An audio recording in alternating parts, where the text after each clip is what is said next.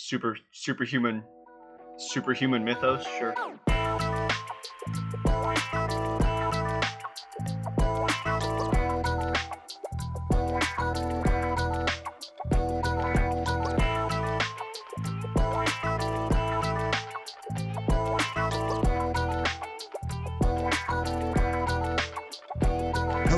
Welcome to another episode of the Clever Kids podcast, where three guys talk about pop culture and their brothers and shit. I mean, I'm really bad at this. I should just write one out. It's just called Three Brothers. It's three brothers talking about dumb shit that no one cares about. My name's Tyler. Hey, co-host Brian here. And what's up? Jeff here. We're bad at this intro shit. This week we're going to be talking about The Boys television show, Amazon Prime TV show that's taken the world by storm. But first we're going to kind of jump into what we've been listening to, reading, watching, playing this week. I'm actually going to go first this time because I never do. I bought Ghost of Tsushima yesterday. It was on. I wanted to buy it. I was already going to buy it at full price. I've been sleeping on it, but it was on sale. So that worked out for me really well. And I downloaded it. It's actually the first game I've ever bought and then downloaded digitally.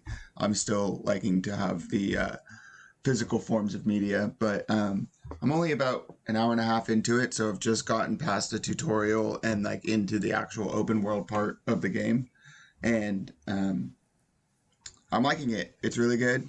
The combat is much slower and more deliberate, which is interesting. It's not like it's kind of an Arkham style combat where it's, you know, you punch this guy and then you swing over here and you get that guy or whatever. But it's very deliberate because you're a samurai. You have a big katana, and so it's like, you know, very precise swings. And if you're button mashing, you're going to get hit by somebody else because you have to, it's, you know, it makes you slow down, which I actually am liking. It's also probably the most beautiful game I've ever seen. It looks incredible. The graphics are just, I mean, it's making me want to go to Japan, but also like feudal Japan, like Japan. Time travel and regular travel. I want to go to feudal Japan. I don't know how I'm going to make that happen, but I'm going to do it. It just totally triggers in me the old hypothetical question. Like, if you could go back to any time in history, when would you go? And then like anyone except for, you know, white people, it's like, be careful there. Like they weren't very nice. Yeah. I'm pretty sure they would kill me the moment I landed in feudal Japan. But I mean, what was Louis C.K.? I understand he's not in everyone's good graces right now. He's not exactly a good person, but he did have one comical stand-up that made me laugh. Where he's talking about how white people shouldn't travel to the future. He's like, in the future, we're going to get fucked real hard. It's getting worse. Wait, who is this? There's Louis C.K. He's like, I can go back to year one. I don't need to know what's happening there. I just know that when I get there, they're going to have a table ready for me. I'll be all right. In the future, it's not going great. Yeah, it's definitely true. But that's all I really have to say about it. I'm super early in on it, but I get why people are calling it the game of 2020 already. I mean, Cyberpunk hasn't come out, so honestly, though, Cyberpunk should just come out next year and become the game of 2021 because it has some stiff competition with Ghost of Tsushima. I'm really liking it. I mean, Ghost of Tsushima is made by Sucker Punch Studios. I would say the biggest game franchise that Sucker Punch has put out is the Infamous franchise. I know that all three of us have played that. I mean, Infamous and I 1, played the second one that sucked. I mean, Infamous 2 wasn't terrible. It wasn't great. I didn't like the changes they made. But Infamous Second Son, that's the one I didn't like. I enjoyed that one too. Like, my biggest complaint with that one was they gave you this awesome power literally at the boss fight, so you had no time to learn how to use the power until you were at the fight. And then it's just like, well, that was fun. Now I've got some new power to level up and no reason to do it. I don't know. I think I was actually more interested in like the other people's powers. You know, like you track like the other super powered people. Yeah. And like there's a chick who has like the neon light. She has her own. She has her own DLC. If you still have the game. I don't. I don't have it. I didn't even finish the game, but that chick had a cool power set, and there was someone else who had a cool one I'm too. surprised you didn't like it more given its setting. I mean, you look Seattle. similar to Delson Rowe, and it's Seattle. I guess, yeah. Anyway, Brian, what have you? Oh, also, I got. Can you guys see this? It's just a dust jacket, but I got To Sleep in a Sea of Stars, Christopher Paolini's science fiction book. Who is it? I am about 150 pages into it, but it's an 800-page book. This motherfucker. I was at the bookstore and I was looking at it. I was like, what am I about to get myself? I hate, Jeff, you keep doing this. You keep giving me these huge books. And I'm like, I don't have time to read that big of a book. And I was just like, God damn it, Christopher Paolini. Like, I want to see what you're up to. But 800 and something pages is too much. If you can't tell a story in 300 pages, don't tell it. That's how I feel about books. It's good. It's, I'm only 150 pages into it, so he's still kind of, let me see. No, I'm 100 pages into it. It's good. He's still setting things up, right? So, like, definitely the inciting incident has occurred, but it's still, the story is still kind of, I'm an eighth of the way through, right? So, yeah, let me borrow that when you're done. I've got 10 books lined up, but. Yeah, I know. I have a fat stack of books that I was waiting to read, and then this dropped, and I was like, well, fuck, I'm gonna go buy that too. So anyway, I'll let you guys know how that is as it progresses. Brian, what have you been up to? Dude, it's the same old song and dance for me. I took two MBA classes this term to try to graduate a little early so that Anna and I can go on our honeymoon, and be graduated at the same time next year. I don't know if I've elaborated on this here, but we are currently planning a honeymoon / MBA graduation / 1 year anniversary trip overseas. Hopefully next year if COVID decides to calm the fuck down. But it's all contingent on us both graduating from our master's programs. So I've been swamped with that. I have been squeezing in the last few nights an episode of Korra here and there, Legend of Korra. I'm like towards the end of season 3. I had to take some time off from that just because I was hitting the bed and passing out for a while there. We throw on some How I Met Your Mother, some background noise. Other than that, I had some for you. Last night we threw on a movie just based on just some weird like ads we were seeing. I don't know if it was like an HBO ad where they show all the different stuff that they have on HBO and like little like quick shots of each movie or show they have, and we saw one, looked it up. It's a Ewan McGregor film called Big Fish. Have you guys ever seen that before? Yeah, it's Tim Burton. Dude, it feels like Edward Scissorhands. Yeah.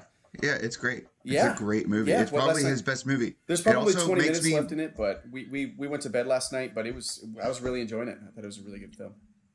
Oh no, yeah, it's incredible. I think I'm surprised that you hadn't ever seen it. I was like, when you said it, I was like, Big Fit, like, yeah, that movie that like got nominated for Academy Awards and shit. Like, what do you mean? Yeah, I'd never even heard of it, but we saw some shots of like the CGI and in special effects. Yeah, it's great. It's a great movie, and you know what? I honestly think it's one of Tim Burton's best movies. To be honest, it felt like that's the most. I don't know, real that Tim Burton's ever been in a movie. I feel like it's the most honest, and like it feels like he's telling like a real story. You know what I mean? Yeah. Even though it's about lies, exaggerations. I think it's so interesting. I was really enjoying it, and I will say, other than that, obviously we're going to be focusing on The Boys here once we really get rolling. But we finished. What were we watching? Umbrella Academy? We finished Umbrella Academy, that's right. Yeah, we finished that. That's great, all the way through season 2. Really enjoyable. And we picked up Lovecraft Country, and so we've been watching that. Oh, dude, that first episode of Lovecraft Country is so awesome. Fucking good. Yeah, it's awesome. So good. Yeah, so Anna the other at episodes... times, so for the casual watcher, Anna at times will look at me and be like, I don't even know what the heck is going on. And I have to be honest with her, unless you've read Lovecraft in depth, which I haven't either. I'm guessing that there are things that might fly over your head, but even if you haven't, and even if things do fly over your head, the acting's good, the visual effects are good, the story's compelling, worth a watch for sure. I forget what the main character Atticus is. The actor Jonathan something. He is so good. He's There's a very good. moment in season 2, or excuse me, in episode 2, where he cry. He has like a moment where he's crying because a character has died, and I seriously was like, it made me feel like I was gonna cry Yeah. watching him. Like I was like, that looks like real, like abject sadness. You know what I mean? Like Yeah. it looked so. I was like, oh my god, this is crushing me. Like it hurts to watch him be this hurt. Yeah. Have Good you show, how far of it into it have you gotten? I think we're at the we just What was watched the the most recent we episode? just watched the episode where Letty bought the house and like they Oh, did okay. the whole exorcism thing. That one was pretty good. Yeah. I like that was episode 3. Episode 2 was really weird. So it's like, see, episode 1 was incredible, like probably one of the best episodes of TV I've seen in a while, and then episode 2, I was like, I don't understand, and I've Each read a one lot of almost feels Lovecraft. like a standalone storyline. They are. they're like They're mini all movies. fully. Yeah, they're all fully enclosed storylines with all the same characters. It's interesting. See, but here's the thing: they tied in stuff in episode 3, so I just felt like they tied it back to episode 2. Oh so. no, they're all. It's all in the same universe, right? It's all in the same universe, but they're all individual stories, fully enclosed stories. They have a beginning, a middle, and an end. It's interesting. Yeah, it's pretty good. I'm really enjoying it. Watch it if you haven't, and you have access to HBO. Yeah, assuming that. Jeff, what have you been up to? I started watching a couple different things. One, I watched a couple episodes of Room 104, which is an HBO show. If you guys haven't seen it, it's similar to Lovecraft Country. These Dude, days. It's haven't- weird. It's weird, dude. It is weird. I have not given it a shot, but like I'll all give the it a try. dude, it's got 3 seasons. It's and super I'm strange. Like, what is going on right There now? is one episode that I wanted to talk about in which it's about a guy who's like written a novel on like late 90s technology, like it's set in like the late 90s. That one episode is, and he's written a novel, and he is going to LA to to show the novel to like a distributor or something, and he realizes that the computer that he brought does not have the novel on it, so he has to walk his mother into sending the novel to him, and it's I've never related to a character more in my life. Tyler, you gotta watch it. It is It's so so funny. Like the actor is such a. I So- forgot who the actor is, but Isn't it? So it's Sorry. an anthology television show, sort of like Black Mirror, right? Every episode is Completely fully different. enclosed, but it all takes place in the same hotel room. Yeah. Every single story takes place in room 104. Some of And it's sometimes grounded. they're scary, sometimes they're like fantasy, Yep. sci-fi shit, and then sometimes they're just like apparently comedy. Sometimes it's grounded in. Most of it, has some kind of as resonation where there's like a moment where it's like rings true or has some payoff. But for Yeah, the most part, They have a message. Yeah. right. For the Makes most sense. part, it's grounded in reality. A lot of the episodes, make sense. Some of them are more fantastical. Like one of them's the housekeeper is coming in and she's watching a younger her experience the hotel room from like a different lens. I don't know. Some of it's like there's one episode that is just figurative dance. It's just two people. I forgot what that style of dance is called, but yeah, I don't know. Interpretive dance. Interpretive dance. That's what I was looking for. But I just want to talk about that one episode because Tyler, it's 20 or 30 minutes, and it is so funny. That's do you know what season and what episode? It's season 1, like episode 3 or 4. It's one of the first 5 episodes. Okay, I'll look for that specific episode. But I think I've been wanting to check it out. I just haven't had time to pick up another TV show right now, especially another show on HBO. I feel like I have to give some of the other networks a chance sometimes because I watch so much shit on HBO. Yeah. Oh, real quick, before we jump into the boys, I'm going to give a quick update on whether or not I've lost my sanity. Brian, you weren't here last episode, but I gave a first update of I'm watching currently watching a TV show that I don't know if I've ever hated anything more than this TV show. So why are you still watching it? I don't know. It's because it's 2020 and the apocalypse is happening and nothing makes sense anymore. It's The Big Bang Theory. We're like in season 4 now. It's so bad. It's the worst sitcom of all time. It was somehow the most popular. I'm trying to like understand. I think we're in season 3, and I'm pretty sure the character who I think his name is Raj. You don't know in season 4 what the main character's name is? Oh, he's one of the main characters. I have no idea what his name is.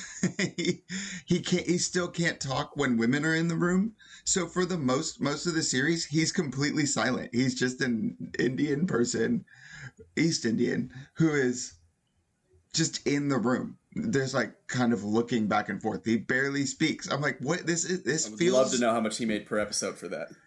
Yeah, it feels not okay. I'm like, why doesn't this one person of color have any speaking lines in this episode? What is happening? It's very weird. It was the most popular TV show in America for like 5 years running. Yeah, because no one else knew how to turn it off when they recognized it was a bad show. Dude, we just have been putting it on kind of the way that you're rewatching How I Met Your Mother, just like a sitcom that's on in the background before bed. But like I can't take my eyes away. It is so like it is bad, but like on a level that like no other thing I've ever watched can parallel. It's so I'm sort of obsessed with it now. So I'm just going to be giving weekly updates on whether or not it's broken me because it's on its way to doing it. All right, so this is the second episode in a row that we're not going to talk about the movies of Leonardo DiCaprio. I don't know if this is going to be a running trend where we just keep saying next week we'll talk about Leo movies, but we're going to switch it up because the season finale of The Boys hit Amazon Prime on Friday. Spoiler alert. Turn it off if you haven't seen it. We're going to talk about all of season 1 and all of season 2 for The Boys, and we are going to spoil it. We're not going to do any non-spoiler shit. We're just going to jump right in. And I think it's also a good springboard for maybe talking about other universes, or, you know, just the idea of like, what if superheroes were real and like, you know, how our real world would actually, you know, bastardize their noble purpose, right? So I don't know. Why don't Jeff? Do you want to start out with like how you felt about The Boys season 1 and season 2? Maybe, yeah, just whatever. Sure. I mean, I think The Boys is a fantastic TV show. I think the source material for The Boys, it's not my favorite comic book. It's honestly more difficult for me to read. I don't find it as enjoyable. So for them to take that source material and turn it into this show, I think is an incredible achievement. Quickly, I want to jump in just real quick on that. That's how I felt about Game of Thrones. I read the first Game of Thrones book when I was in high school and hated it. I thought it was bad. I really did not like it at all. And then Game of Thrones, the TV show, was my favorite show for that's so funny least because 6 years. That's so funny because I actually picked up the first Game of Thrones book after watching the show, and I really enjoyed it. I liked how this thing that I loved on screen had so much more detail. So maybe it's just that one just is better, you know, in a certain order. Mm-hmm. Maybe. But anyway, I also read a lot of, have tried to read The Boys multiple times, and because everybody talks about it, you know what I mean? It's like one of those like, oh, you haven't read The Boys? It's, you know, you have to read it. And while we're talking about it, if GRM does finish the story, and he uses the same endings that we saw in the show, I will go to his house with the books, light them, and then myself on fire for him to see what he's done to me. So you please. Have to bring it back to your displeasure with the show. I'm sorry, please don't do this to me. Just use that as a test audience and do something different. If he's listening, George. So yeah, please. So I think that the show, the creators of the show, the people whoever it is was in charge of adapting this show for television, did a fantastic job of changing the narrative, because not only is the comic book centralized on the concept of a group of human vigilantes taking down superheroes, the show expands on that and decides to look at a realistic take on how superheroes would exist in a capitalistic society. Like the concept that Superman wouldn't be benefiting off of his merchandising, and that there wouldn't be a organization that developed out of managing the PR and the financials of a superhero society. Like I think that their use on that was what I found most exciting about the first season. I mean, just the show in general. I mean, it's a commentary on celebrity, right? And they're using superheroes as the guys, and it's just, it really works. It's really great. Was that all your thoughts? No, I mean, I thought that in comparison between the two seasons, I thought season 2 kind of fell off a little bit. Like I felt like season 1 was a little bit more put together. Like season 2 just had things that were kind of up in the air, like things that just were left unexplained. I felt like season 2 went down a subplot of Nazis, and I as much as I hate Nazis just like everyone else, but I guess I hate them a little bit more than Donald Trump does. But Stand by. I feel like that's kind of a cop out where they're just like, how do we make this villain a little bit more? Oh, you know what? We'll make him a Nazi. Everyone hates Nazis. Well, Stormfront in the comics, I don't know if you ever got to that point, but it's a male character who's like Homelander, but is a Nazi. So I think they were just trying to pay respect to the source material, because I mean, they already made her a woman. See, and here's the thing. I'm okay with the Nazi trope, mainly because in the real world, they're back. Those are the greatest. Well, no. They're fucking back. Yeah. So, that's not where I was going with that. That's not where I was going with that.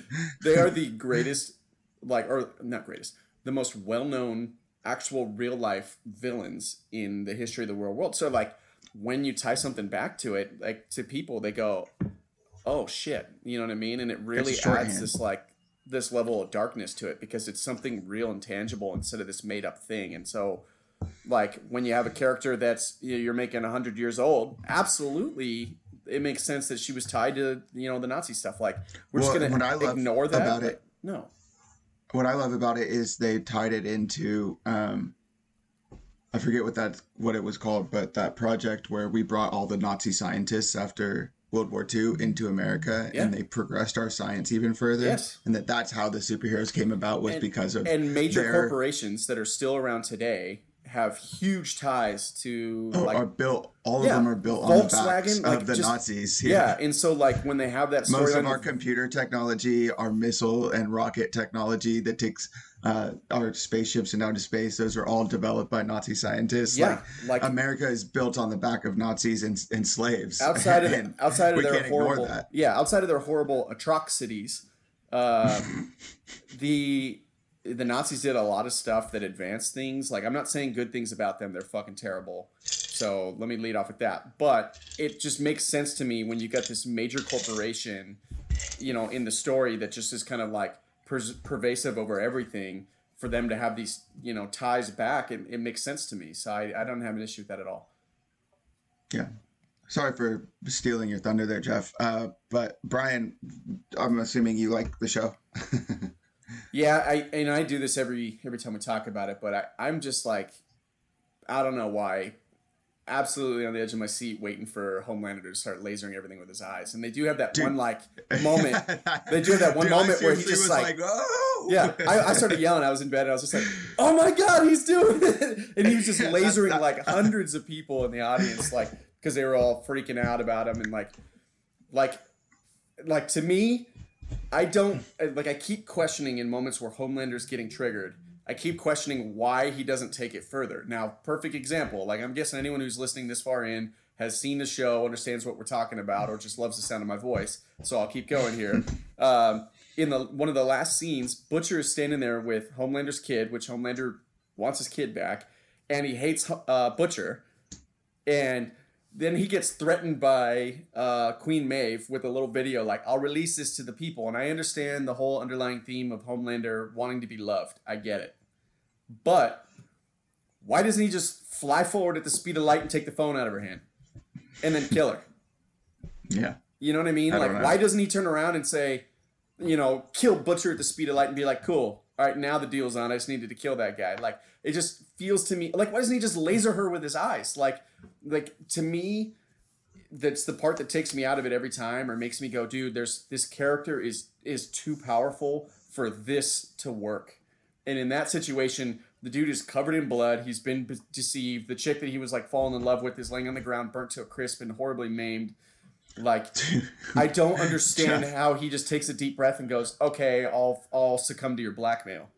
Like, just fly through her chest, take the phone, problem solved. You can go kill everybody now. They have to keep the plot moving, Brian. I get it. And they don't want to get rid of every character. They already killed a major character. I was gonna get there to that exact scene, because he could have taken Queen Maeve. He kills Queen Maeve. He gets the phone. But my biggest problem is he's in the driver's seat. Season 1, one of the best episodes in Season 1 is an episode where Homelander and Queen Maeve go to stop a plane hijacking. And there's a scene where after they've defeated all of the hijackers, he goes into the cockpit, and there's one more hijacker left who's got a gun to the pilot. And upon seeing Homelander, the guy shoots the pilot. Homelander's immediate reaction is to laser the hijacker. In half. And seeing that scene. That scene is so seeing good that scene. He's like, oh, why the fuck is Butcher still alive? Homelander shows up, Butcher's standing there, Becca's dead. Boom! Dead. What is he waiting There's like for? A 10-second gap between Queen Maeve walking up and like, I have a video. Like, Butcher's dead in those 10 seconds. Why am I entertaining you talking? I can kill you with a freaking sneeze. Like, to me, that feels like plot armor, and that's where I was gonna say it's called plot armor. Billy Butcher has plot armor. It feels like, and oh my god, I'm never gonna be able to stop doing this. It feels like Arya running through the streets of King's Landing with everything blowing up around her, and you're just like, oh no way, give me a break. Like, it felt the same thing with Butcher last night. I watched it last night, by the way. I finished it last night. I watched it last night. It felt like the same thing with Butcher, where he's standing there looking at him.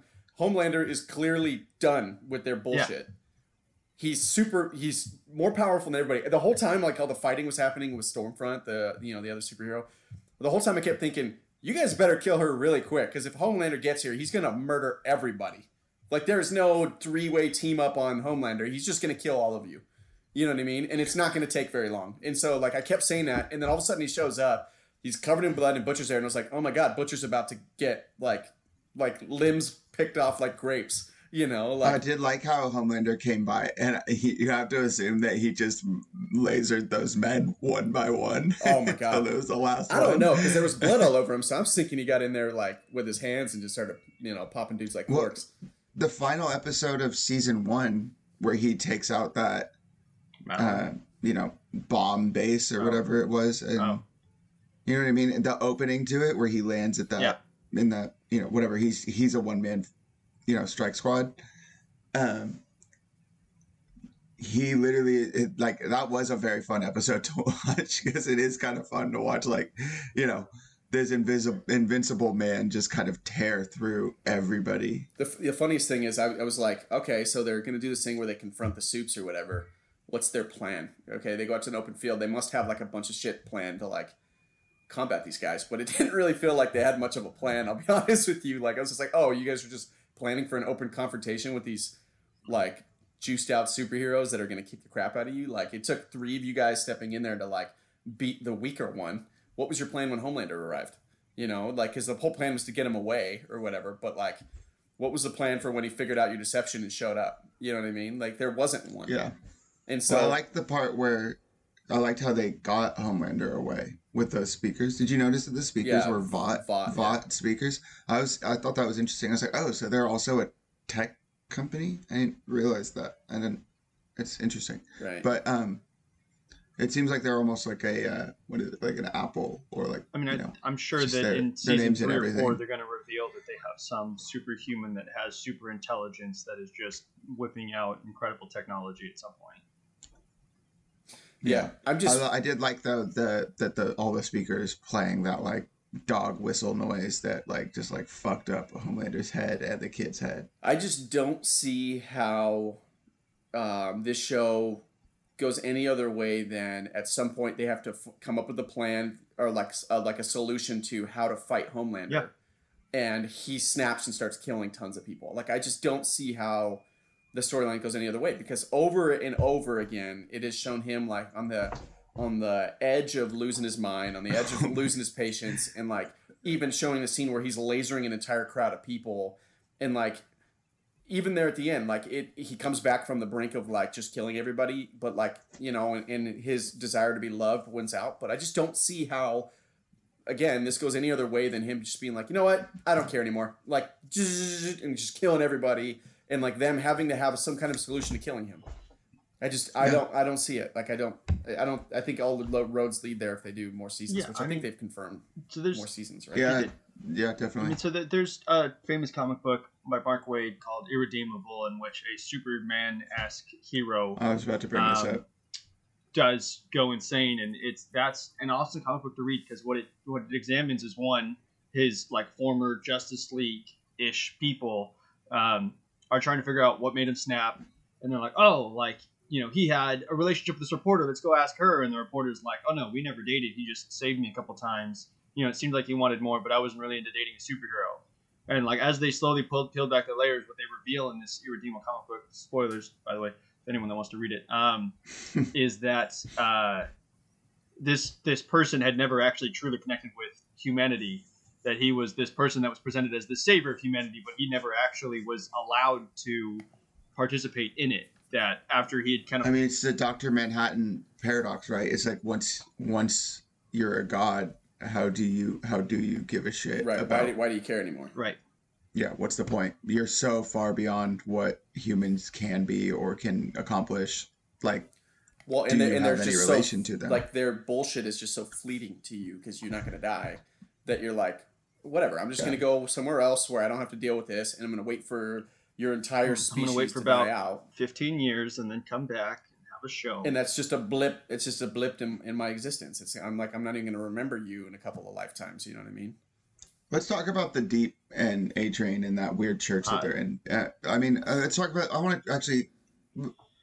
In that, I want to talk about quickly how the show is directly commenting on celebrity culture and what it takes to be a celebrity, and how they're all so obsessed with, you know, their status. And first off, I love... That's my favorite part of the show, is that commentary on these people as these attention craving, you know, all they care about is their image. Like, they just want everybody to love them. The Deep is clearly Tom Cruise in this most recent season. It's like all of the rumors you hear about Tom Cruise are being used to be the Deep. Did you guys pick up on that? Not at all? I'd never even thought about it, but now that you say it, it kind of makes sense to me. It's all the things you hear about Tom Cruise, which these are all alleged. I'm not saying that Tom Cruise is this way. I love Tom Cruise as an actor. I think as a person, he seems extremely interesting. I don't know what's going on with that, but you know, he's a part of a strange church that seems very much to be a cult from the outward appearance, and they say that they bring in women and interview them to like basically audition as like his girlfriends and wives, and that's how like Katie Holmes became a part of his life, and then she was basically in a way held hostage as Tom Cruise's wife to keep him happy.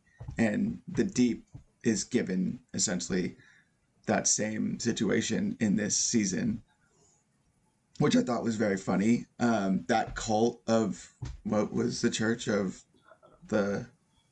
I didn't really like the church subplot that much, so I didn't follow it that closely. Really? Oh, I thought it was so interesting. I was actually really excited for them to be... I was like, oh, okay, they're setting these guys up as like the big bad guys for like the following season. Right. And I did felt like they didn't twist do enough at the end. Yeah, I felt like they didn't do enough with it. The whole time I was watching it, I was like, were you guys going to dive into these dudes and show where their real influence is? Like, I'm not really getting it. Yeah, I was really excited for them to dive into it. Well, and then we get into the twist, but the deep. Let's talk about the deep. Like him as celebrity, right? Like he's that. I mean, what a great character! What a great way to use a character like Aquaman and make him a continued punching bag. Of like, you're useless. You talk to fish, and that's fucking dumb, kind of shit. Is very funny, and in this season he brings a whale to a party, and they just run into it and to kill the whale. Oh man, which he's one of the was funniest. brutal. That actor does a really good job of Chase Crawford. Yeah, he does a really good job of like being that guy that's just like everybody's joke, but at the same time he's trying so hard to like. And he's stay so relevant. dumb. Yeah, he's so dumb too. And then you made me marry that weird chick, and she gives terrible blowjobs. I was dying when I heard that. Yeah, it was very good. I also like how he's like, "What? A-Train did it? Fuck you, fuck you." He's like instantly switches. Yeah, he's just super like. I never liked him. Eagle the Archer. Yeah. He's my brother. Oh no, he's not a part of the Church. Yeah, fuck that guy. Fuck that guy hard. Yeah, that guy's awful. That guy. Never liked him. He's terrible. Yeah, dude. Yeah, it's very so funny. I want to know about the Fresca thing. I don't know what that's about. Yeah, I was waiting for them to say that there was like Compound V in it, or like some kind of like mind control drug or whatever. But like they never really got into it. And he's like, "Fuck Fresca." The guy's just like, "What the hell?" Yeah.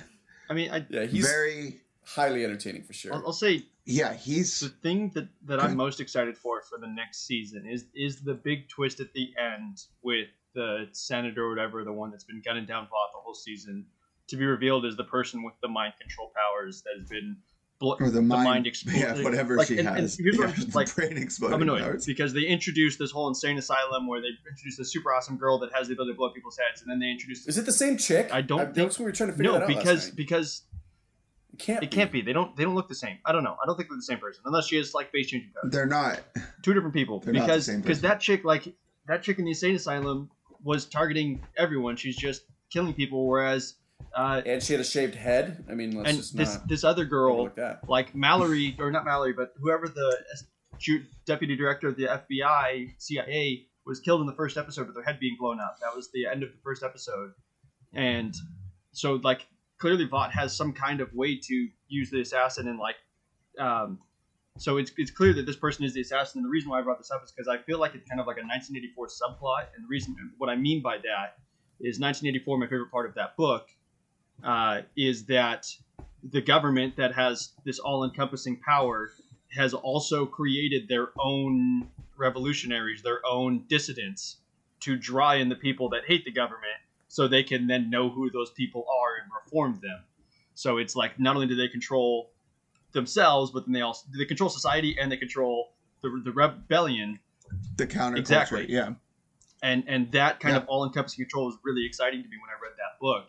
And I feel like that's exactly what that person is. That's exciting to you, not terrifying, but exciting. No, I'm saying I just like that. I thought that concept. I never thought of it before. If a government that not only controlled everything, but it's very also, smart. George Orwell was a man beyond his time. It was very impressive. And I hope that's the direction that they're going with her. Is that she's like, oh yeah, I hate Vought, and then she's like, actually, because she clearly works for Vought. She's Vought's assassin. Yeah. She's Vought's secret assassin, and she is controlling, but they are controlling both sides of the narrative. And I hope they dive more into that, especially with Huey. Yeah, Huey joining her team or whatever. Like I feel like that's clearly the direction that they're going.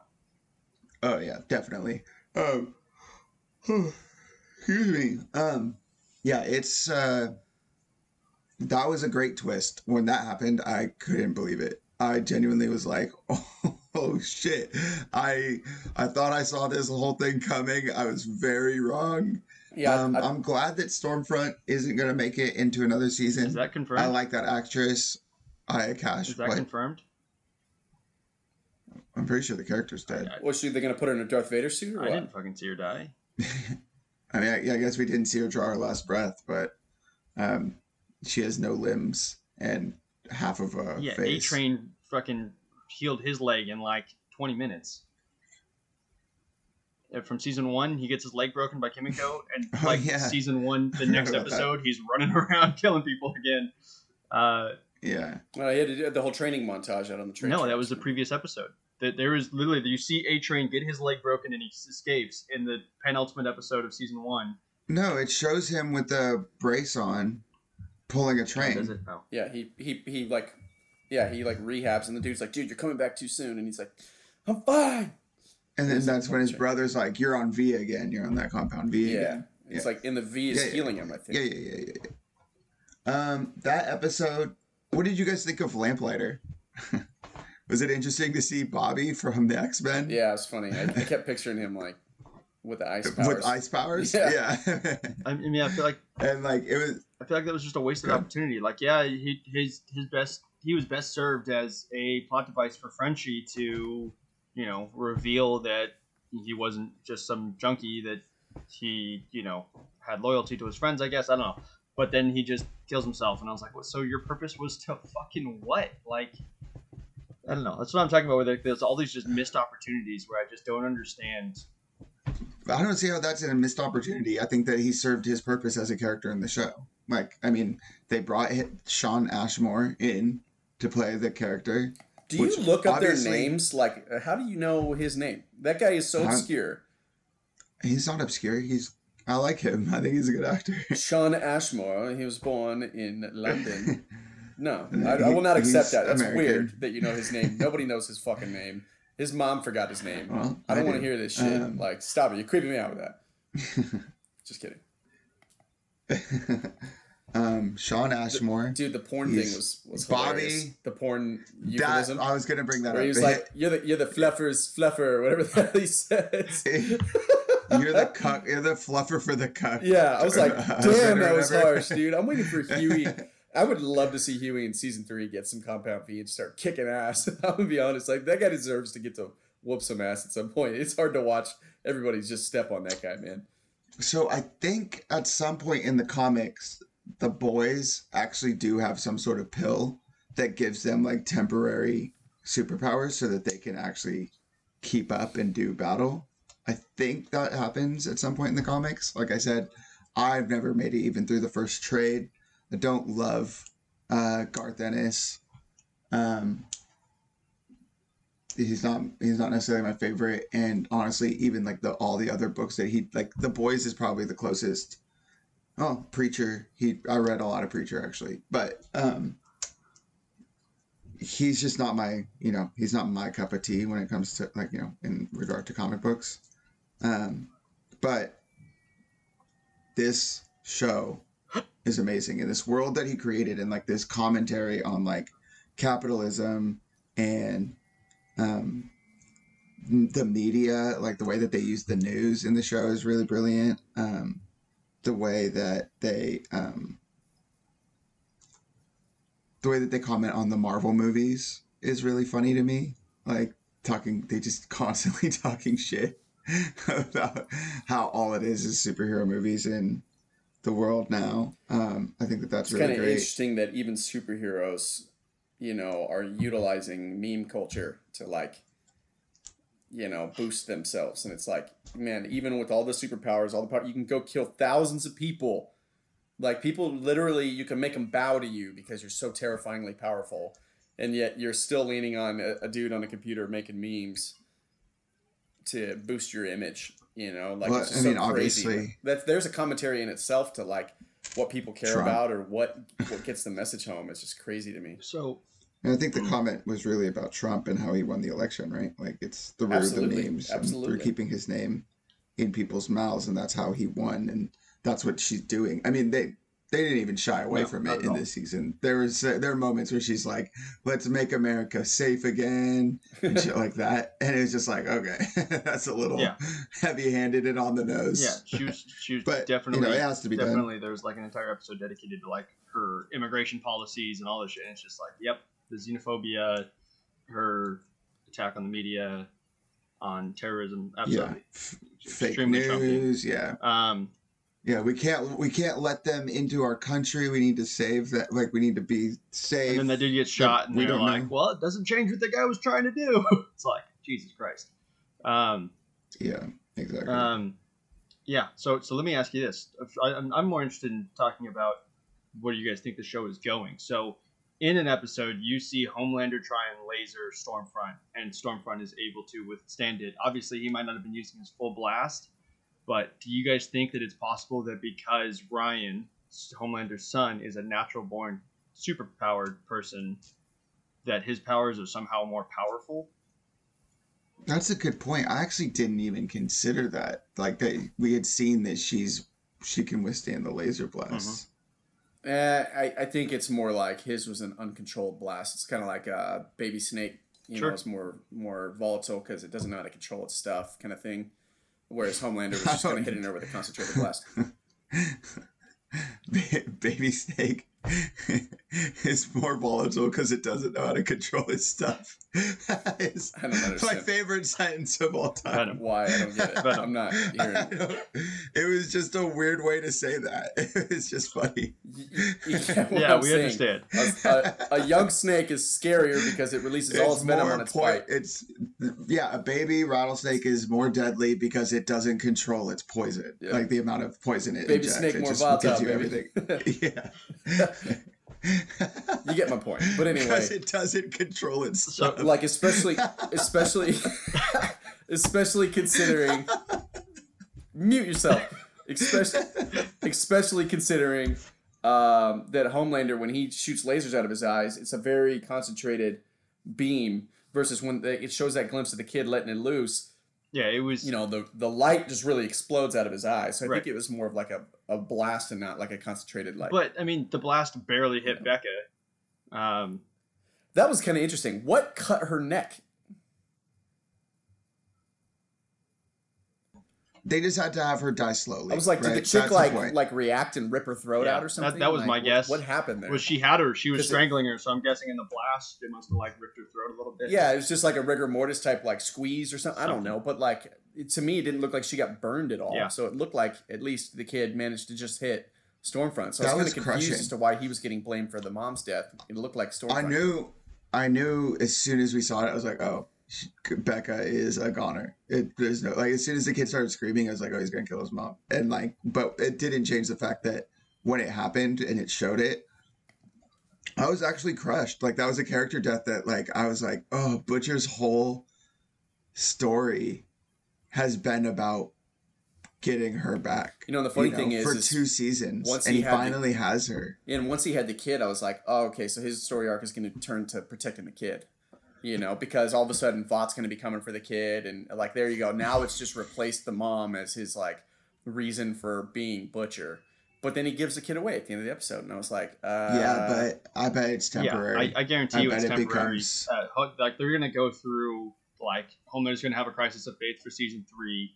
He's going to come around and he's going to protect Ryan. He's probably going to die protecting Ryan, and that's probably going to be his story arc. Is Butcher? Yeah. I don't think Butcher. I think that Carl Urban is too integral to the series. They're not going to kill him off. I hope. I will have a lot less reasons to watch if he's not in it. The way that man says the word "fuck" is so powerful. Diabolical. Yeah, I really love Carl Urban. I don't think I've seen him in anything that I didn't like. Even like terrible TV show that he did called, what was that? Almost Human or something like that. Did either of you guys ever see that? It got canceled out like halfway through its first season. It wasn't very good, but he's in that too, and he's just. I mean, Éomer, since he showed up on the screen as Éomer, I've been a big fan of Carl Urban. Also, Jeff, I know you've seen it, but Brian, have you seen Dredd? Yes. Not the Sylvester Stallone one, but I've the seen one both. Carl Urban in. I've seen both. Yeah, he's good. Oh my god, I want a second Judge Dredd movie. Hey, I don't know if you know this actually, and I think you'll enjoy this. Lord of the Rings, the Amazon series, the Theoden charge, outside of Gondor, where he like death and he leads his men. Yeah, you know that in the book that's Éomer, right? Clearly, you didn't know that. So I was reading trying it. to remember. So you're saying we've been robbed. I was reading it and basically not reading the book, but reading a post about it. And basically, what happens in the book is Éowyn. Fuck it, is that her name? The one that fights the Witch King. She fights and kills him, but is like hella injured, and he thinks she's. And Éomer finds her, thinks that she's dead, and she's a sister, right? So he gets all upset. Basically, before anyone can get to him and console him, he gets back on his horse, and with like reckless abandon goes and rallies his troops up on the hill and gives like a very similar speech to what Theoden does, and then just freaking mad dashes in like a blind rage over what happened with his sister. So that's what happens in the book. So that would have been a Carl Urban moment that they took from him, you know, where he just in his rage. I love that boys. scene. Yeah, don't be. As is, really I'm great. happy with it. Like it's one of those book changes that I'm okay with. It's Yeah, like leaving Tom Bombadil out, which everyone talks about, and I'm like, why would you want that character? And all he does is sing. Yeah, he's It's kind of literally the annoying. narrator. Yeah, like Yeah, he's kind of literally annoying. J.R. Tolkien or something. Yeah, but anyway, yeah. So that's just kind of an interesting thing that Carl Urban I think could have killed that spot too, but I wasn't mad with how they did it. No, but that is interesting. I would have been a good, but I mean, that's like his first major screen role. You know what I mean? I think he had been on like, so here's something interesting. Carl Urban is Australian or New Zealander.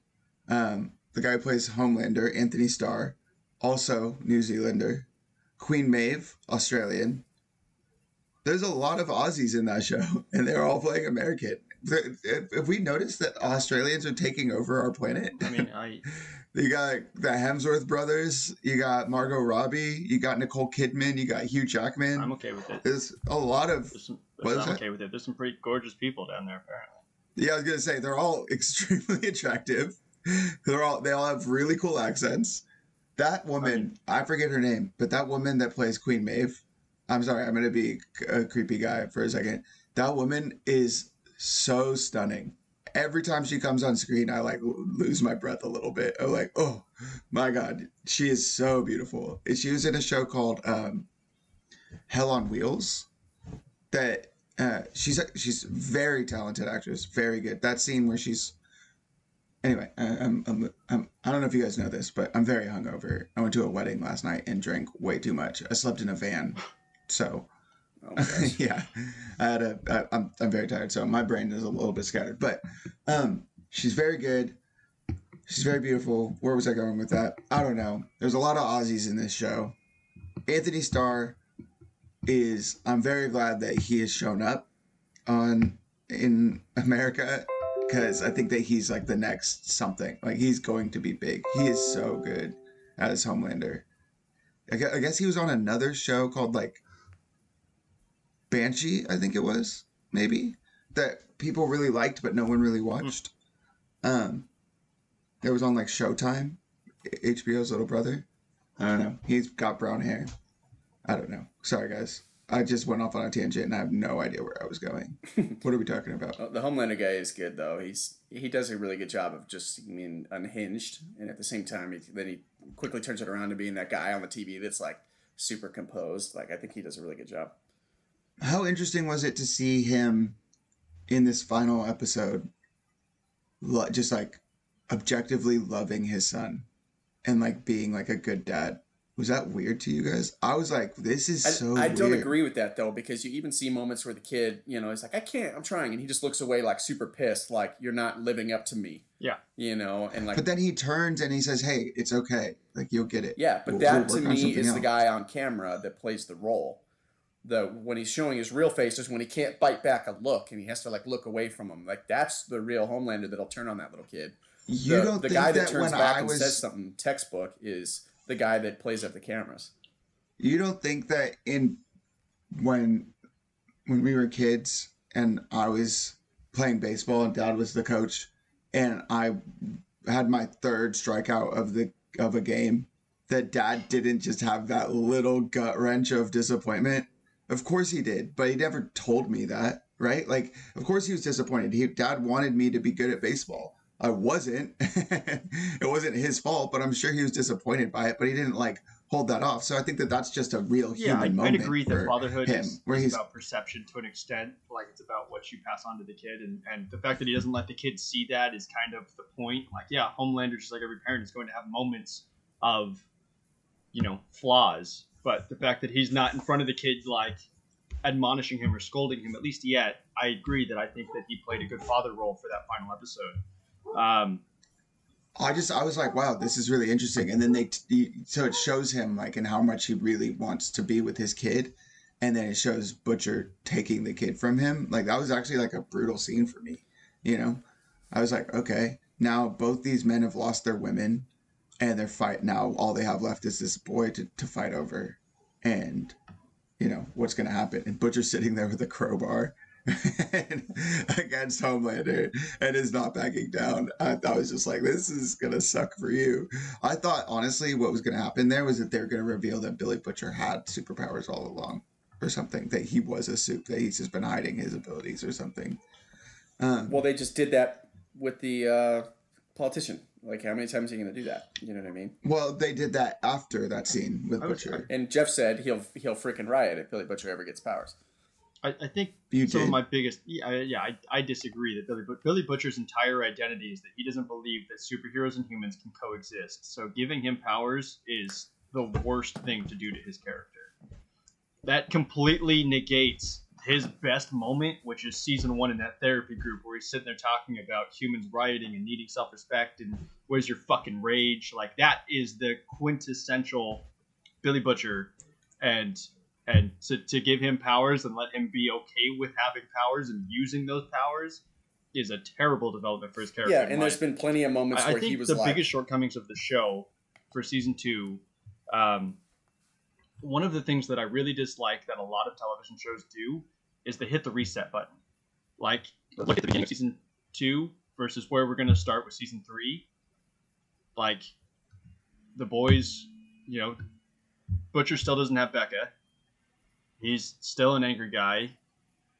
Huey's still a start. Like, I just feel like they didn't have a drastic shift. Like, from season 1 to season 2, from where they began to where season 2 began, there was a completely different starting point. The characters were in completely different positions. I feel like from where we ended season 2 to where we started season 2, there wasn't a lot of gain.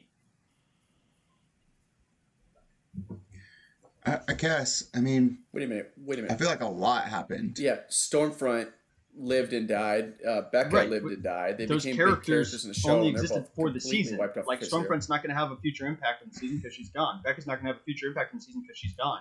The church. But Becca did have a role in season 1, whether she was on screen or not. She had a big. And She's the whole reason the for same Butcher's impact character. that she had in season 1 is the same impact she's going to have in season 3 of Butcher just being gone. Like, what I'm saying is there's not acceleration to it. They just reset a lot of the characters to what they were before. Hey, Jeff, can you do me a favor real quick? Sorry to interrupt. Can you just turn the volume up on your mic Sure. just a little bit? I had the You're dog just a barking, little so I quiet. turned it down. Right, but here's the thing. Huey, at the end of that episode, or at the end of the finale, jumped on the task force of the freaking True. villain chick. So his situation is going to be completely different. Yeah, I think you're wrong, Jeff. I mean, I think the boys have broken up because they feel like they've won. And Butcher's, in a way. yeah, and Butcher's entire MO is to the wind. The chick's dead. Like, the whole reason for him doing But anything is that's has where he just wasn't. died. So he's So going to be you a have to completely give- That's where different he was character. in season 1. And You hold on. basically have to. And hold on, the driving motivation for Mother's Milk was protecting his family and like the whole thing with him being separate, trying to get back to him, and he's back with him. It's like a totally different His- situation for him now. Frenchie and Kimiko are friends again, And they're learning like, how to she's communicate teaching- and like I'll give you it's French and totally different. Kimiko. I'm okay with I them. love Karen. Mother's Milk at the Fukuhara, beginning of by the season 1 way. was a guy that hated, fought, and lived with his family. He's back to his season 1 role. Butcher's back to his season 1 role of having believed that his wife was dead and wants to blame Vought for that. Here's the thing. I think that you're wrong. First of all, Here's the thing. So you're wrong. yeah, I'm gonna start there. Second, I think that this season literally showed like the finale. First off, I don't even know where to start with this. You're wrong in so many ways.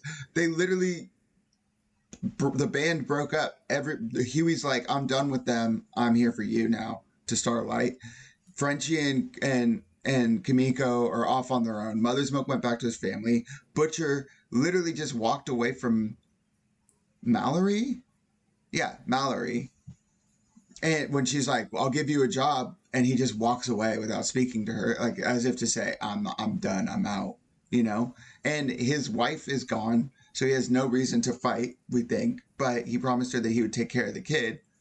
That kid's going to be put into a position of danger, and he's going to get the band back together. I think that's the only way that we have it. I mean, I think that you couldn't be further from what I mean, we're closer to the beginning of season 1 at the end of this season. That was his point, season though, 2. is he's feeling like it's like going back to the roots. And I'm like, I'm okay with that. Like, honestly, it felt like it was made in a way where, you know, I know where season 3 is probably greenlit or whatever you guys said before, but like they could have stopped it right here. I mean, like, really, I would be okay with it, to be honest. like they It blew up felt the like head a of the good- church's thing. Like, obviously, they have a potential villain with the senator chick, but I mean, really, like everyone's loose ends are pretty tied, and like anything going forward would be like completely like the reset thing you guys are talking about, but with characters that have gone through so much and have new development. Like, look at Hewings in the beginning of episode 1. He's just a dude with a girlfriend, and then she freaking explodes. And now look at him. Like,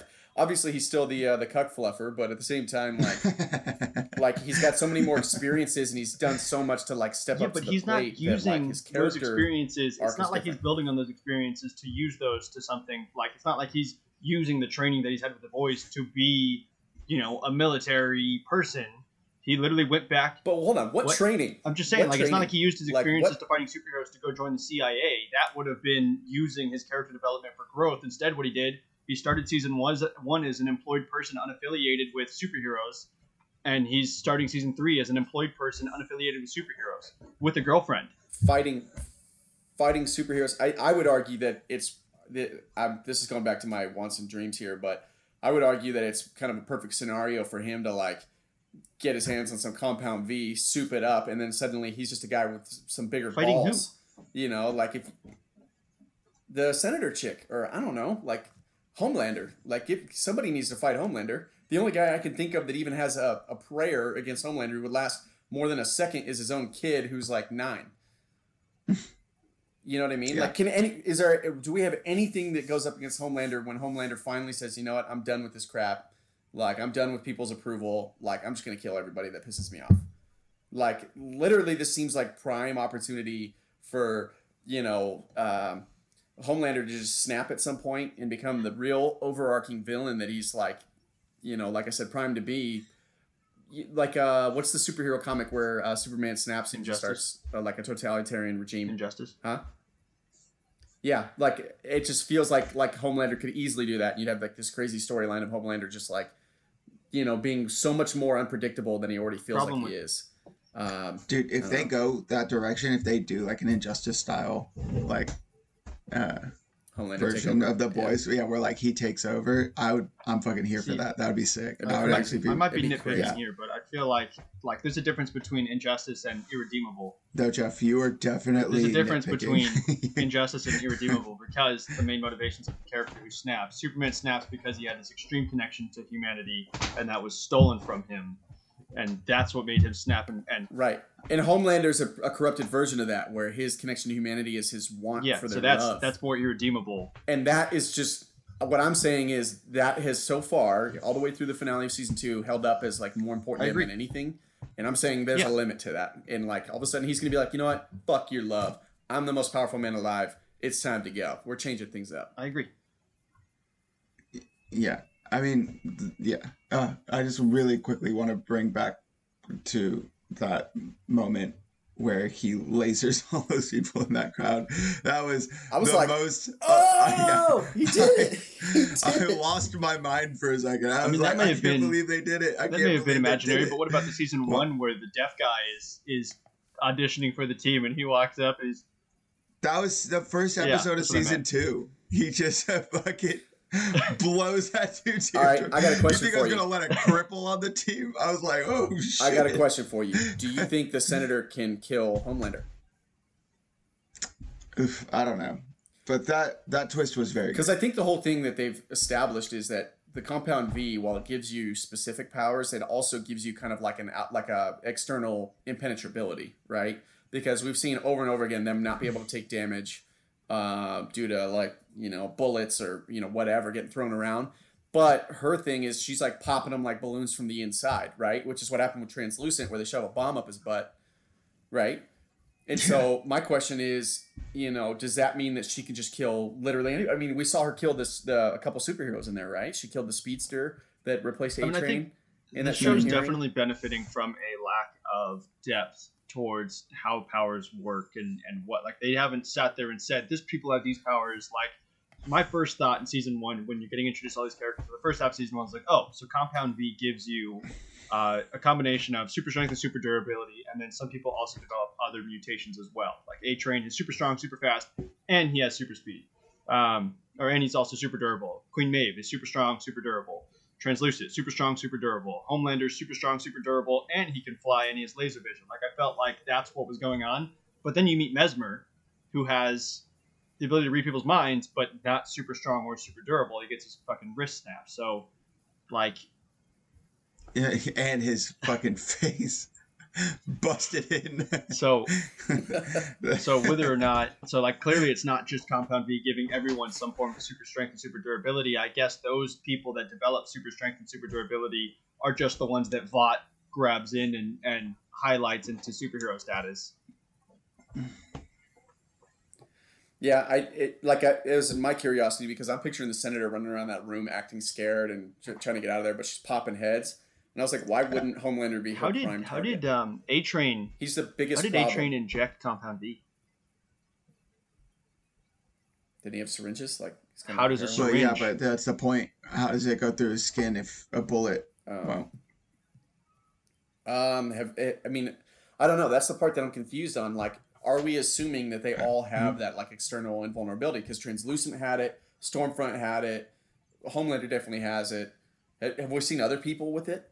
Yeah, I mean, Kimiko gets her head bashed in 1,000 times at light speed by A-Train, but she's got the Wolverine healing powers. But she's still able to keep her skull in one piece when he's slamming her head into a concrete wall at the speed of light in season 1. A-Train tracks her down to like a tunnel, to like a subway tunnel when she's running from the boys. And he's got her over in a corner. He's just going bam, bam, bam, bam, bam, bam, bam, bam, bam. And then Frenchie walks over and goes, "Oh my God, it's A-Train!" and gets all the people over. And Kimiko like gets up and runs away. So she has some kind of durability as well. But Kimiko's brother got his wrists and neck snapped, no problem. I think Starlight. It's kind of been insinuated that she's got the same. She's definitely whatever. Yeah, she took a fucking bullet to the chest in season 1. There you go. From like that huge gun that Butcher walks and around all those different people that have it lead me to believe that it's just kind of a thing that comes with Compound V. Is you have it's not everyone though. There's people that have powers that don't have super durability and super strength. It's just certain, like the people that develop super durability and super strength, Vought finds, and so they just get to slap it on whoever they want without having to explain that. Yeah, and that's what I'm saying. The show is... Why some people don't? The show is benefiting guys, from that. Jeff, your favorite superhero comic characters of all time are the X-Men. And why does everybody have a different mutation? And why are some people's mutations laser vision and other people's mutations claws? And how does that work with laser vision where Cyclops can just have this burning hot thing on his eyeball, and it doesn't affect him at all? That's not how human mutation would work. If human mutation really happened, we would maybe have 2, and everybody who was a mutant would have one of those 2 mutations. You know what I mean? And it would happen very slowly over time. It's not like 1,000, 10,000 people have just a random superpower. Too much. That's not how mutation works. Yeah, you're a type A superhero, so you're the one with the invulnerability, and you can fly, and you have an extra power on top. And you're a type B, where all you have is the ability to heal a little bit, but if someone's just repeatedly ramming your head into something, it's going to break. So get ready for that. Also, you're really good at ripping people's faces off, but leaving the muscles somehow not unattached. So yeah, I just feel like that's just a part that you're gonna have to you have to overlook. You have to suspend your disbelief or whatever because whatever, Jeff. But it leads back to my question of do you guys think the senator is able to pop Homelander the same way that he pops other people, and why wouldn't she target him? The only thing I can say is the show is going to do whatever it wants. Because she works for Vought. If the show wants the Homelander to die in that way, then yeah, she's gonna win. And it's the same thing with comic books. Like the question of whether or not this superhero can beat that superhero is a moot point because it all depends on who is writing the comic and who's the main character. If it's a Wolverine comic, he's going to be the Hulk. If it's a Hulk comic, but we're considering ways where if Homelander loses his shit, somebody can take him down. And I'm trying to figure out if there's anybody else other than his own kid who's too young to do it Like, I will not accept a finale where Homelander dies because his kid beats him in a fight, or Well, I think like out lasers we're him gonna or some suffer stupid shit like at that. some point from like a Vikings style time jump. Like I enjoy the show Vikings, but the thing I hate about it the most is Yeah. like every season takes place in a completely different time period. They're like, oh yeah, well kids, oh yeah, we're all It's been 16 years and they don't fill in It's the just blanks. like what is going on? And everybody looks exactly the same, but So you with think different that's going to haircuts. happen? In I this feel movie like also, in order this kid for- is like a I threat. think they. Well, the I kid's feel like 11, Superboy. right? In order, I'm gonna call him So- Superboy. I feel like Ryan, in order to be relevant, he's gonna have to have a time jump. Yeah, but Well, how do you do I that mean- with an actor like Huey, who very clearly is not, has not gained 10 years or whatever? You know what I mean? Like, I don't know. Every one of the sequel series of X-Men movies took place. Yeah, Michael 10 years Fassbender. apart. yeah, but For Michael no Fassbender reason. went from But being those movies actually 30 not to aged. 35 in the span of 60 years. So yeah, but they actually span 20 years or whatever. So I don't know. I don't know. I'm just saying, not to bring it back to X-Men and harp on that. Those movies are terrible, but we'll save that for another day. Real quick, before we're gonna wrap it up right now. But I did want to kind of talk about other universes or like other fictional stories where superheroes are. It's like superheroes, but what if real? what if You real? know, do you get what I'm saying? What if real superheroes? Watchmen. I mean, Umbrella Academy is kind of in that that vein, right? It's like they. I think What, do you Umbrella not Academy like is it? fine. I just think it's annoying when they have a character that is like, oh, his power is super strength. He's going against his agency, and then he can't win a fight against fucking dudes, like just people. Wait, are we talking Yeah, about number season one, fucking they Yeah. break into his house. Those three. The dude with super strength is fucking dropping people left and right, and they're just shrugging it off like this dude doesn't have super strength. Yeah, do those guys have powers? No, as agents? they shouldn't have. There's no explanation. Who? Hazel and Cha Cha? There was no point. But here's the thing about him: like, does his super strength come from his gorilla body? Like, I didn't really understand what his No. power was as a kid. That didn't make a lot of So sense. he had super strength as a kid, and then in the comics, the dad removes his head and attaches it to a gorilla body. In this one, they inject him with simian DNA or something like that to like try to save him from an injury or something. Because his body does not look very like it looks like it's a cross between a human and a gorilla. It doesn't look like a gorilla body. But Yeah, exactly. but like it's weird to me because you don't really see many instances of like him with his actual power versus him just being stronger than normal because he's a gorilla or whatever. You know what I mean? Like that I remember like being pretty deep into season 2 and being like, have we seen his like actual power or are we just watching his gorilla body thing? I just don't understand. Like is he No, like so Captain he has America super where he's not as strength and then- special but he's got the leadership ability that they need kind of thing? Like because the answer is He's no to got- that. He's got the strength, But he doesn't have the strength because and then also a Hazel gorilla is just body. a dude who's taking punches from him and has no repercussions. So that show is entertaining. I think that 5 and who's the one that's super messed up? Klaus. Klaus and Klaus. 5 are my two favorite characters. Everyone. Klaus Yeah, is the Klaus. best character. Klaus is By great. far. Klaus is great. He's so good. That guy is. He's good. He's talented, man, for it, sure. It sucks that did you guys watch Mortal Engines I did. that Peter Jackson produced? He's the main character in that. That movie sucked, but him and Hugo Weaving go head to head in a couple scenes, and they're both talented actors. So anyway, back to what I was saying. I want to hear what your guys' thoughts are on like these worlds that have been created, where it's like, how would superheroes actually fit into society, right? Like, how would we like Watchmen, right? Like, where they're basically just an extension of the law enforcement, and so everybody kind of hates them. You know what I mean? Nobody like worships them the way that they want to be, right? And they're all kind of just fucked up and have fucked up lives. Like what I guess what my question is, which interpretation do you think is better? Like, do you think that the boys, where it's like this like very pessimistic, cynical look at how a corporation would form around them, or do you think it's more interesting or better to have them kind of be an extension of law enforcement and have people rebel against them? Like, what do you think? I personally love Watchmen. It's kind of hard to vote anything against it. I think the show, I think I like this show, The Boys, a lot. And what they're doing. I think it has an interesting commentary.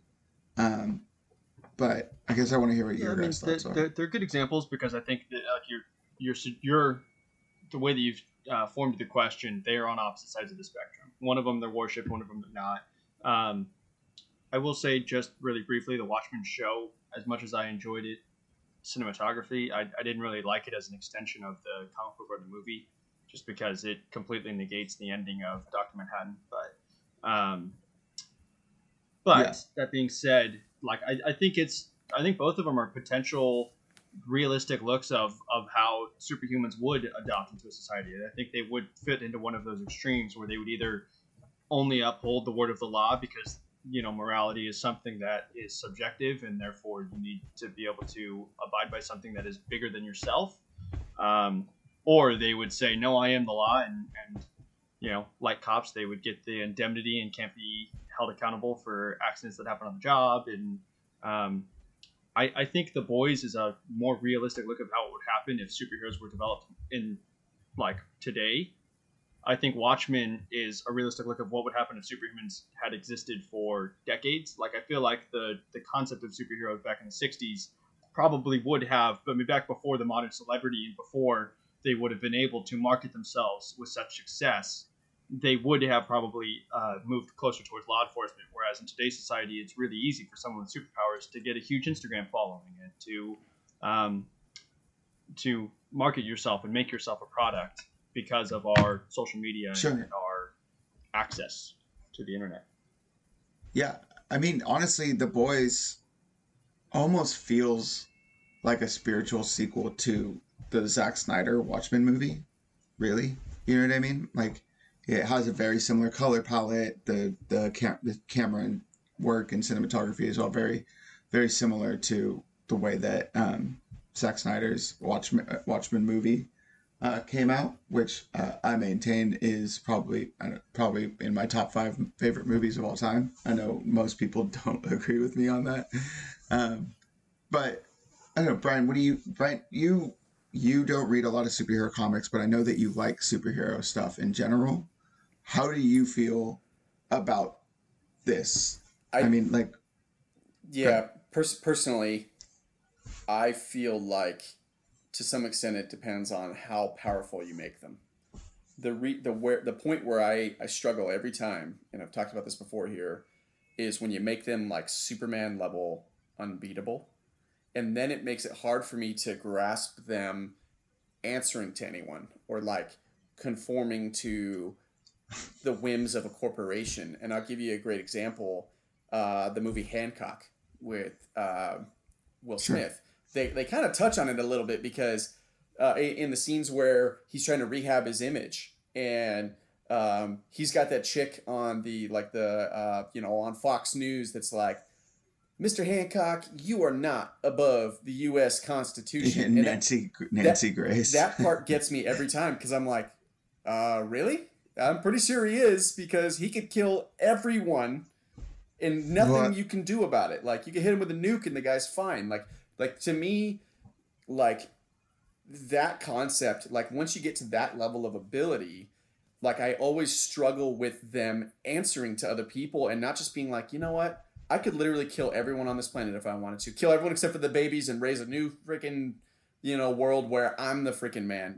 Like and you all answer like to me their capabilities are so endless and you're so incapable of affecting them other than their own like fragility and their own like minds and their own like emotions, like physically speaking you can't touch them, and therefore like it's so hard for me to grasp when Homelander's sitting in the conference room with the guy that's running Vought behind the scenes and the guy's like making Homelander bow to his will, and I'm like, dude, if I'm Homelander, I just fly straight into that dude's grill, and I'm like, yo, I'm gonna start pulling fingers off your hand.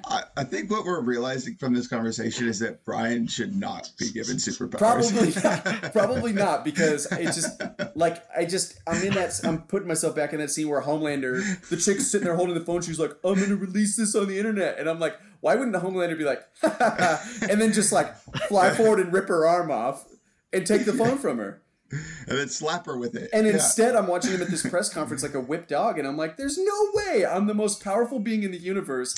And this woman that's like, I'm going to release this. Like, what is stopping you from just going speedily? I just don't get it. Like, that part to me is where I struggle. Now, the one, like, X-Men is different, though, because like there's certain characters that are like that, where they're kind of like God tier abilities. But then there's other guys that, like, they have lesser abilities where I'm like, okay, I get where they would have a more interesting role where they would still be forced to assimilate because they could still be contained. They could still be imprisoned. Like, you can't put Hancock in prison unless he chooses to be there. You can't put Homelander in a cell. Hancock does some interesting shit with the prison thing. Like when he's like talking to Jason Bateman, like, and then he just like cuts open the glass and taps it. Yeah, like, and then like he's just like, you know, sounds like he said 5 years. Yeah. I'm not saying it. It sounds like you just told me I'm spending 5 years in this shithole. Yeah, and like he goes over to the security door and just rips it off the wall.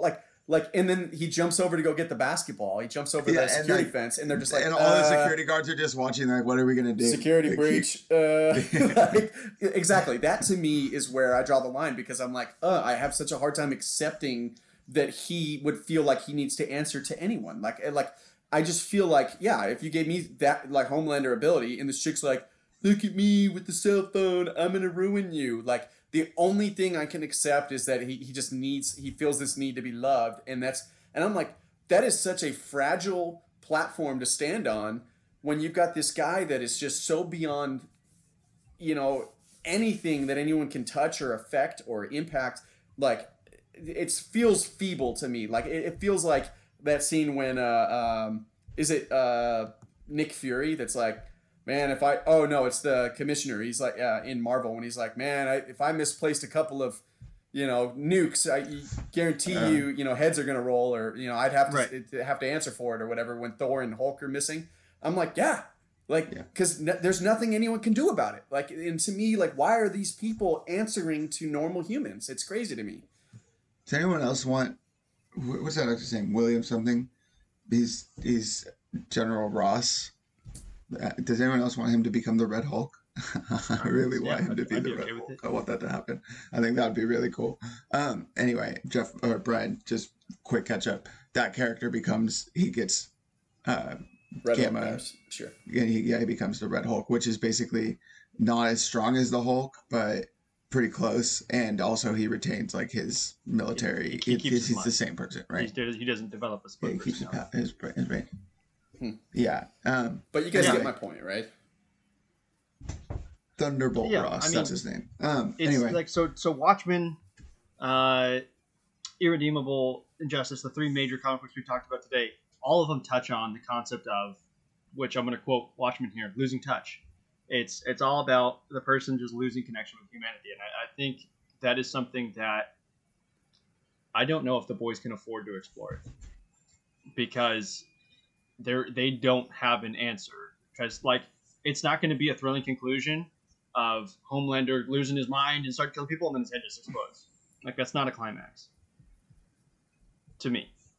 Yeah, that's not how it's going to happen. Like, if they're I don't think so either. I think they're going to have to explore them finding another way to kill him. Like, because like I said, it's fragile. Like, when you're playing that game of like, oh man, I could just go over there and just disembowel her with my finger. But at the same time, because she's threatening to press the send button on this video, I have to just be the whip dog that I hope that maybe like there's I like reading superhero novels as well as superhero comic books. My favorite author, Brandon Sanderson, happened to write a superhero trilogy called The Reckoners. Kind of like The Boys, it's about a group of normal people taking down an evil society of supervillains.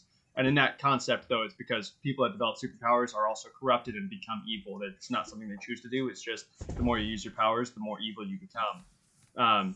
And the thing about this world that they also explore of the superhuman mythos is the concept of vulnerabilities, of having a weakness. Each villain in the story has a weakness that is tied to either their past before they became superhuman or how they became superhuman.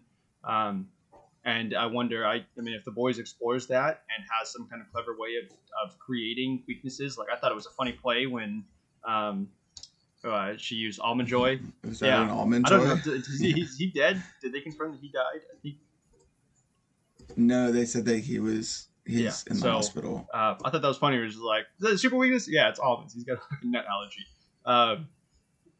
A tree nut allergy, so nuts that grow on trees, I guess. So that was I really liked that. Although, you know what? I feel like Black Noir needs. I just need more from that character because it's Batman. He's the Batman. I like how parallel. they've used him so far. And, like, he's got some super funny small scenes where, like, when they first dropped the story about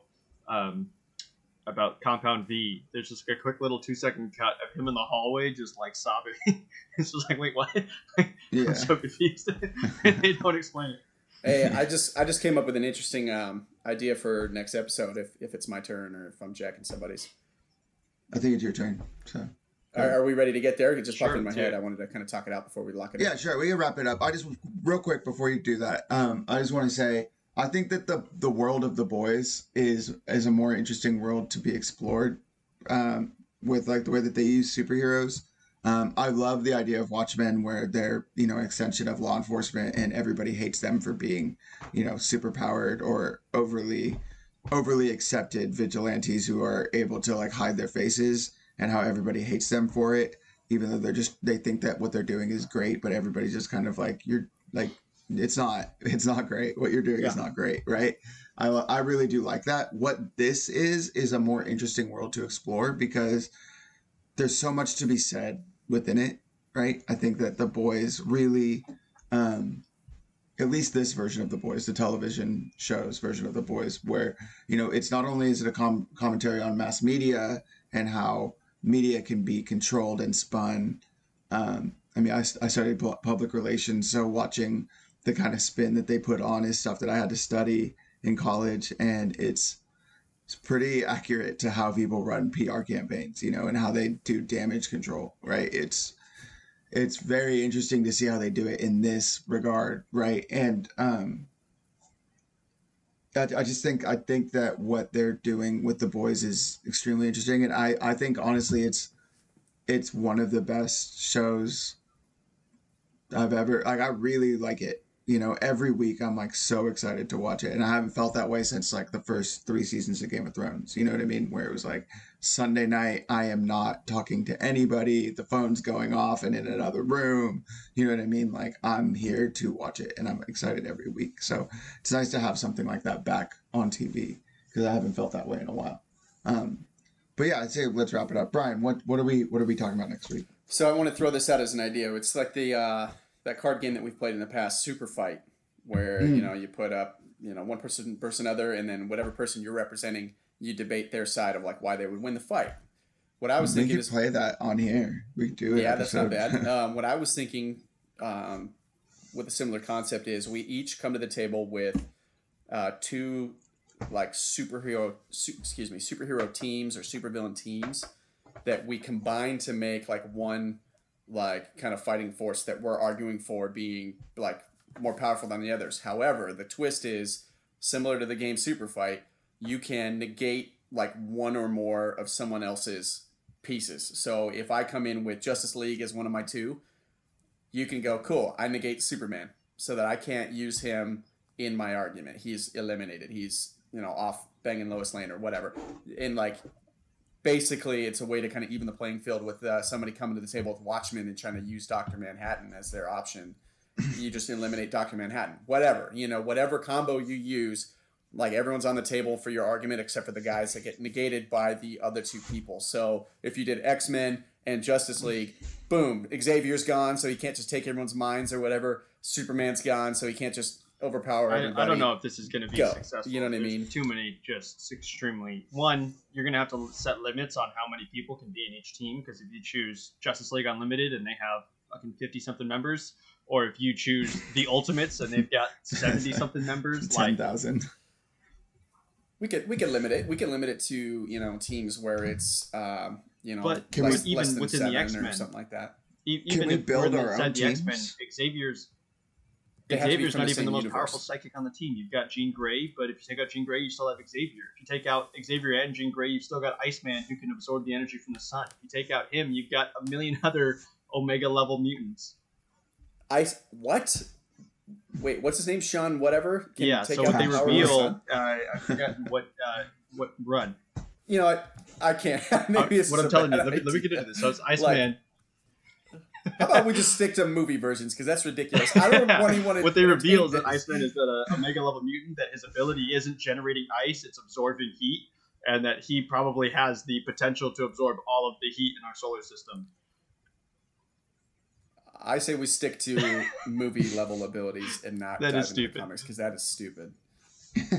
How does an ice guy take the heat from the? That doesn't make any sense to me. All right, whatever. I'm not even gonna entertain it. So let's stick to movie level abilities. How's that? No, I gotta stick on this for a second. Absorbing heat does not create ice. That's not how ice works. That's not how condensation works. Right. Actually, Like, ice would think be so, vulnerable to right? heat. Yeah, well, like so essentially the idea is that he's sucking the heat out, but how is he also producing ice? But how is that an ice How power? is he projecting ice? How I don't understand. how is sucking heat out an ice power? No, that's the point. Is it's not an ice power. It's that he doesn't have he takes the heat away, but that's not what creates ice. Is not Right. So what is your ice power? is not created by a lack of heat. It's created by moisture that's frozen. I don't. Yeah. I mean, so so stupid the shit problem like that there is that doesn't the count. moisture is already in the air. The heat comes from friction of the molecules vibrating. So basically, what he's doing is he's stopping the molecules from vibrating, and then the moisture, it just drops, I guess, instantly. I don't know. I'm not gonna sit here and defend it. I'm just gonna tell you what's in the comics. How about we do it like this? Which don't writer know. is You're responsible gonna have for to this look it shit? up. I have a letter to write. How about I we don't do it like Fucking this? Bendis. Hear me out here. Fucking- Hear me out here. So each one of us gets to put up 2 different teams of 3 Sure. that come together as a team of 6. You guys with me so far? Sure. They're from different universes. And only after we name our 6 guys from those 2 different universes do the other 2 people in the argument get to eliminate one of your 6. So you'll lose 2 of those 6, and then you get to argue with the remaining 4. So I can create a team of 6 as long as it's all I choose all DC characters. Right. All... So let's say I'm like, you know what? I want some magic users. I'm gonna go Harry Potter universe, and I'm gonna go Dumbledore, Voldemort, freaking McGonagall. And then I just, and I assume that Dumbledore is getting knocked off, and depending on my other team of 3, maybe even Voldemort's getting knocked off. You know what I mean? Whatever. You know what I mean? Or I do those 3 from Harry Potter, but then I take, freaking Tom Bombadil, Gandalf, and Sauron. And you're playing the game and you're building your team assuming that some of those guys are getting knocked off for sure. You'd almost have to put Superman in if you're choosing Marvel, or excuse me, okay, how dare so me, only DC, only a maximum because of he's getting taken. a maximum and of you 2 want to preserve other universes. guys. So you can't just say I want the most powerful person from this world, most powerful person from this world. And and you got to take 3 from each one to build your team, knowing that 2 total people out of your 6 are getting tossed when the game starts. And each of us get to pick one of Okay. yours. So I pick one, Tyler and picks then- one, and those are your final 4. Yep. And then the final 4 that are left are the 4 that I'm arguing could take your 4 and Tyler's 4 in a big old everyone gets Okay. thrown in a room and has to battle it out type of thing. You guys think that might Alright. work? Yeah, I think we can make that happen.